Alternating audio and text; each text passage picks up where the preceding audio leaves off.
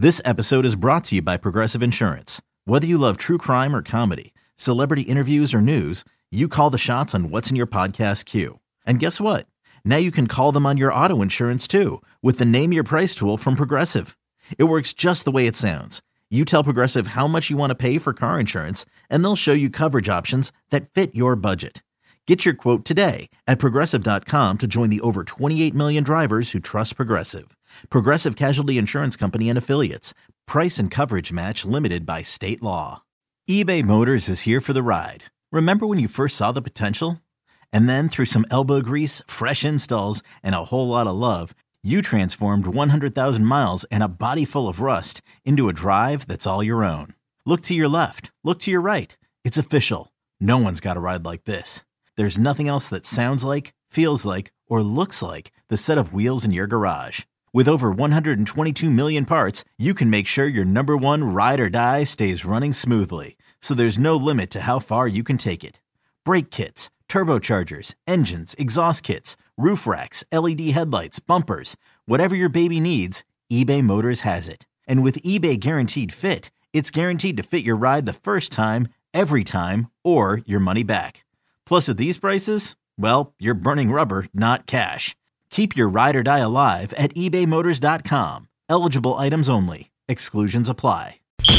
Whether the action is at the link or the bank, there's never an off day on Broad Street. It's the biggest news of the day, every day, with takes from someone who's never short on them. It's WIP Daily with Joe Giglio. Welcome on in, WIP Daily. Joe Giglio with you, live from Atlanta after Game 2 of the National League Division Series. Tucker Bagman will join me in a few minutes as we react here to really one of the worst playoff losses that you could ever have. You know, there's a lot of ways to look at what happened in this series so far. The Phillies, they've got Tua coming up at home. Obviously, they're still in a pretty good spot to have a chance to beat the Braves here. But there's no other way to look at last night other than they let them off the hook. I mean, I'm thinking about Denny Green back in the day with the Arizona Cardinals saying, you know, we let them off the hook. That was last night. In a lot of ways, and I do appreciate everyone listening, subscribing, following the podcast. Usually open with that. But last night, you're still fresh in mind. I was at Truist Park, and it was, you could hear a pin drop. Real Muto, it's the home run. The Phillies go up in that game. Zach Wheeler is throwing as good of a playoff game as you'll ever see, considering the stakes, considering the lineup he's facing. I mean, to dominate that team the way he did, other than the first Trey Turner error, we'll get to the second one. The ball, I mean, there was no one on base, just no hitter going. I mean, he was incredible last night. And when you factor in, you know, that lead they had 4-0, Wheeler with a no-hitter as far into the game as he had it, we've never seen a playoff game lost like that. I mean, in the history of baseball, like a lot of firsts happened last night, but there's never been a game where a team is up that much with a pitcher throwing a no-hitter that deep into the game and they didn't win the game. So obviously today is going to be a lot of blame game for what happened last night. Let's go through some of them and just kind of work our way through the areas of blame for that loss. Number one, first and foremost, the Phillies didn't tack on enough. It's the biggest issue. They left 11 guys on base. They were 2 for 8 runners in scoring position. You just can't be that. This Braves offense is too good, even with a great pitcher on the mound. Eventually, they're going to break through. They're going to put some runners on. They're probably going to hit a home run. They had 307 during the regular season. And the Phillies failed early and in the middle areas of that game and late to get runners in when they got on base. You can't do it. I said yesterday on the midday show, they needed 5 runs last night. I don't care Wheeler's on the man. You needed 5 runs. They only got to 4, and that's the ball game. You know, we're talking about a team that scored nearly 6 runs per game this year. Last night they were below their average by almost a full run, and it still was more runs than the Phillies had. Like, the Phillies have to score to beat this team. And what happened in game 1 is an anomaly. You're not going to shut this team down. And even what was going on early in game 2, it's just not going to happen. So the Phillies' inability to put more runs on the board cost them in a major way. And it gave the Braves a shred of life. Like, you know, if that game is 5-0, if that game is 6-0 into the middle innings, I don't know if the Braves have that kind of life. But as soon as they got an inch, they kept coming, and they knew they were just an inning away from either taking the lead or at least tying that baseball game. So not adding on was the number one reason the Phillies lost the game. The second biggest reason the Phillies lost the game is just ridiculous blunders by their two best players, just moments that cannot happen in the game. So we go to the sixth inning where Albies hits the ball to right field and Castellanos throws it in. It wasn't a great throw by Castellanos, but it also wasn't a wild throw over Trey Turner's head or, with 15 bounces there. It was a typical Castellanos throw, not much behind it. I think he's probably trying not to overthrow the cutoff man, not to play hero ball. So he kind of just lobs it in. And, Acuna's rounding third. He's clearly going to stay on third base there. He's not going to chance it with the ball coming to the infield. And Trey Turner just olays it. I mean, I don't know what he was doing there. Get in front of the baseball. Make sure no matter what, it doesn't ricochet off your glove. It's an unacceptable error. Trey Turner had more errors during the season than any player in baseball. Any. And I know the play he had in game one will live in infamy if the Phillies go on and win this series and do something special this year. But the two errors in game two are ridiculous. I mean, the first one we saw him make that kind of error all year long at shortstop, where he just he just gets caught on his own feet and he just loses himself on a routine ground ball. That didn't end up costing him. It didn't end a perfect game for Wheeler, but that one didn't kill them. What killed them was the next error, because when it happened, you got Acuna dancing off the third, and as soon as the ball goes off his glove, he just sprints home for just a gift run. And it woke the crowd up. It gave the Braves life. When the Phillies came back in the next inning and didn't score, you felt it. It was like, man, they woke them up. They gave them energy. The Braves in the middle innings of that game, fourth, fifth, third, fourth, fifth, had no energy. There was no energy in the building. There was no energy in that Braves lineup. They had nothing. Wheeler was mowing them down. The Phillies had a lead. JT hit the home run. There was no energy in that building. And as soon as Acuna scored, the crowd got revved up. Like, all right, they're alive. Their first run of the series was a gift run because he couldn't catch the ball in the infield. It's ridiculous. I mean, you can't have that happen, especially on something so simple. Just get in front of the baseball. Just catch it. Why are we backhanding the ball coming from the outfield with a guy on third base? It makes no sense. It's lazy. I mean, all I can say is that is lazy baseball, and Trey Turner can't have that happen. Another day is here, and you're ready for it. What to wear? Check. Breakfast, lunch, and dinner? Check. Planning for what's next and how to save for it? That's where Bank of America can help. For your financial to-dos, Bank of America has experts ready to help get you closer to your goals. Get started at one of our local financial centers or 24/7 in our mobile banking app. Find a location near you at bankofamerica.com/talktous. What would you like the power to do? Mobile banking requires downloading the app and is only available for select devices. Message and data rates may apply. Bank of America N.A., member FDIC. And, of course, then there's the ninth inning. And I'm putting all of these above Rob Thompson. We'll get Tucker's thoughts in a few minutes. I don't think Rob Thompson is the reason they lost that game. I know a lot of people are blaming Rob Thompson today for the pitching moves and leaving Wheeler in too late. I'm not. That's the least of where I am this morning. The last one is the ninth inning. And you can make the case that the Phillies would have lost anyway, and they may have. But Bryce Harper's base running was bad. It's ridiculous base running. It's hero ball when the moment did not call for that. That double play, that's the first time two things happened. That's the first time there was an 8-5-3 double play in the history of the postseason. So we've never seen a play like that ever in October. But the other one strikes me even more, the first ever. That is the first time a playoff game ended on a double play third in the outfield in the history of baseball. Like, there's never been a moment like that where a base runner gets caught up like that to end a game. Like, it's ridiculous that Bryce Harper was that far off of second base on a play that was in the right center field gap. Great play by Michael Harris. It took two great plays to get him, obviously Riley, catch the ball that came in and throw it back to first base to Olsen. I understand all that. But Bryce Harper's over-aggressiveness there ended the game for no reason. If he's on second base, even if he's a foot off of second base, ready to really rev it up to get to third and try to score, the worst case scenario, if that ball is not caught by Michael Harris, is Castellanos on second, Bryce Harper on third, one out, and Bryce is not coming up. And every single person in Philadelphia takes that scenario for the Phillies because they have Iglesias on the ropes. They have the go-ahead run on second base with a guy who's one of the most clutch players of the team and puts the ball in play. I would have felt really good about Bryce's stock getting a single there and tying the game, or him hitting a fly ball to tie the game. Actually, a single would have put them ahead upper run into the bottom of the ninth inning, and a fly ball would have at least tied the game.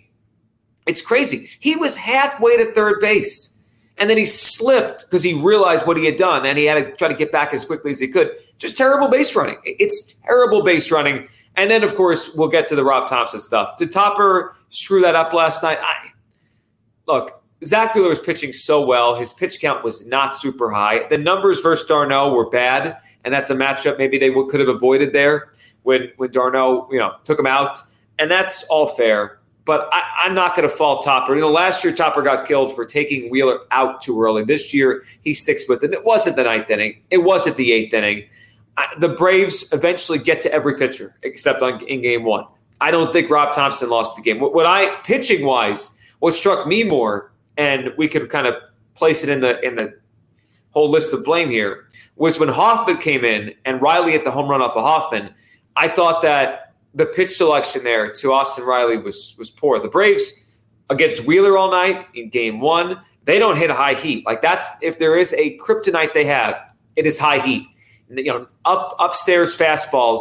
And I thought Hoffman, who's got a good fastball, went away from it. And he gave Riley a gift there with the slider that he missed with. Because with Hoffman's velocity, Riley doesn't hit heat up. I thought I just thought they sped up his bat. And I know Hoffman's got a good slider. He just missed with it. But I thought they kind of gave the Braves a gift there by throwing anything but a fastball. And Real Minto said he called the fastball, and Hoffman shook him off. He wanted to throw the slider. That's been one of his best pitches all year. And Hoffman's been good all year, especially in high leverage spots and with guys on base. So you kind of have to you say, what are you going to do? Right? Like a really good hitter hit a pitch off a good pitcher, and the Braves go ahead in the game. But I don't think Rob Thompson lost that game last night. I disagree with that. There's no good way to go through that pocket there unless your guys are executing their pitches. And Wheeler, unfortunately, didn't execute. And I thought Alvarado did a good job. How long are you going to actually push Alvarado? That was the pocket of the lineup for Hoffman. It's funny, when Rob Thompson does it in game one and he picks pockets, everyone's happy because it has success. In game two, it didn't have so much success. And, Rob Thompson's getting beat up by some people today. But I think he pressed the right buttons again. They just didn't work the same way in game number two. I don't have a lot of blame for Rob Thompson. Hoffman threw a bad pitch. Turner cannot make that error. Bryce Harper cannot make that base running mistake. And they got to tack on. And we'll get to game three and look ahead here in a second. But Tucker, what hit you the most from really one of the – I don't think we've ever seen a playoff loss like that in baseball history. Like when you consider how Wheeler was cruising, and then you consider the moments there with the Harper thing and the Turner thing, it's just like, how did they lose that baseball game? Yeah, and I think like a lot of people, and I kind of came to this realization this morning, is I'm content with the split, but you can still be frustrated at how we got here, right? Because we were 3 innings away from stealing game 2, and all this talk, and we talk a lot about how historic this Braves team is and how great offensively they've been, maybe the greatest offensive team in the history of the National League. You got to step on their throats when you have a chance, right? Like you can't lose games when you're up 4-0 in the 6th inning. And, we can talk about the bullpen decisions, which I didn't have an issue with. I didn't think really was a big issue. Maybe Rob Thompson was a little nervous to take Wheeler out early because of what happened at the end of the World Series last year. Maybe he wanted to give him the benefit of the doubt. It didn't really work this time. But to me, I think the 2 big issues besides Harper, rounding second and standing halfway between second and third, which I just think is ridiculous. And anyone who thinks it was a smart play or was worth the risk, I'm sorry, I don't believe you. You don't take a gamble if you're the tying run in the 9th inning of a playoff game. That's just not how it works. Like if he's standing on second base, like you said earlier, you have second and third with 1 out, and Bryson Stott coming to the plate if Michael Harris drops the ball. I think it was a dumb play. Bryce Harper said it was a dumb play. Rob Thompson said it was a dumb play. I just think universally it should be accepted as a dumb play, whether or not you have a closet full of Bryce Harper jerseys and you like that he wears Fanatic cleats. But to me, the worrisome thing as we look ahead to game 3 and them coming back to Philadelphia is the fact that they haven't really hit with the runners in scoring position at all in the postseason, right? Not just last night. They were 2 for 8 last night, left 11 men on base. They really didn't tack on or hit with runners in scoring position against Miami either. They didn't do it in the first game against Spencer Strider and that bullpen. They obviously got the insurance run on that catcher's interference, but you kind of look at how they were successful last year is because they were able to tack on runs. They were able to get guys over and move them in, and they've manufactured most of the runs that they've scored so far outside of the stock grand slam. But I think through 4 games through this postseason run, I'm mostly worried about the offense not stepping up in key situations. And this is something that we dealt with the whole season, right? What was the big issue for this team through the month of May when they couldn't hit? Is that they weren't hitting with runners in scoring position. And when they seem to go through lulls and they seem to struggle, that's what happens offensively. They get guys on base, they don't get them over, and they don't get them in. And right now they're going through that. And they were able to get through it against Miami because Miami was overmatched. They were able to get through it in game 1 because Rob Thompson and the pitching were so dynamic that 3 runs happened to be enough to win that game. But I think coming back home, I mean, maybe they're hitting more home runs when they get back to Citizens Bank Park, but the offense is what concerns me the most because you're not going to be beating this Braves team no matter who's on the mound. And I don't know what Aaron Nola has in store for us on Wednesday, but you're not going to be scoring 3 or 4 runs a game and winning the series. That's just not going to happen. No, they need to hit when they get back home. That they do, and we'll, the Nola thing tomorrow will be a big story. How he pitches and how they, can he beat this Braves team? They'll probably face Bryce Elder. Maybe it'll be a bullpen game for Atlanta. I don't know. This is the way I feel right now. Yes, 1-1. We'll all take that coming home, and the Phillies still have 2 home games in front of the best fans and best home field advantage in baseball. But they let the Braves off the hook. And the way I view this now is Game 3 is a must-win. I look at it as almost they're down 0-2 in the way I view the game. They need to win this game because I'll put it this way. If the Phillies lose the game, we're asking them to win the Ranger/bullpen game against Strider again in Game 4. And the odds of that don't feel very high to me. This is the game. Game 3, they have to get it. They have to come out and hit early, put a bunch of runs on the board early, and make Game 2 feel like the outlier.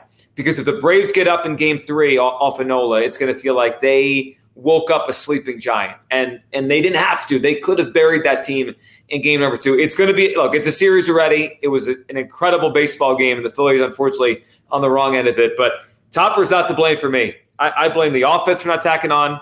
I blame Trey Turner's glove. I blame Bryce Harper on the bases. And I blame, Jeff Hoffman's inability to execute a pitch there. That's what lost the game more than Rob Thompson. Appreciate everyone watching, subscribing, following WIP Daily. We'll be back tomorrow. A lot to talk about as the Phillies get ready to come back home for Game 3 against the Braves.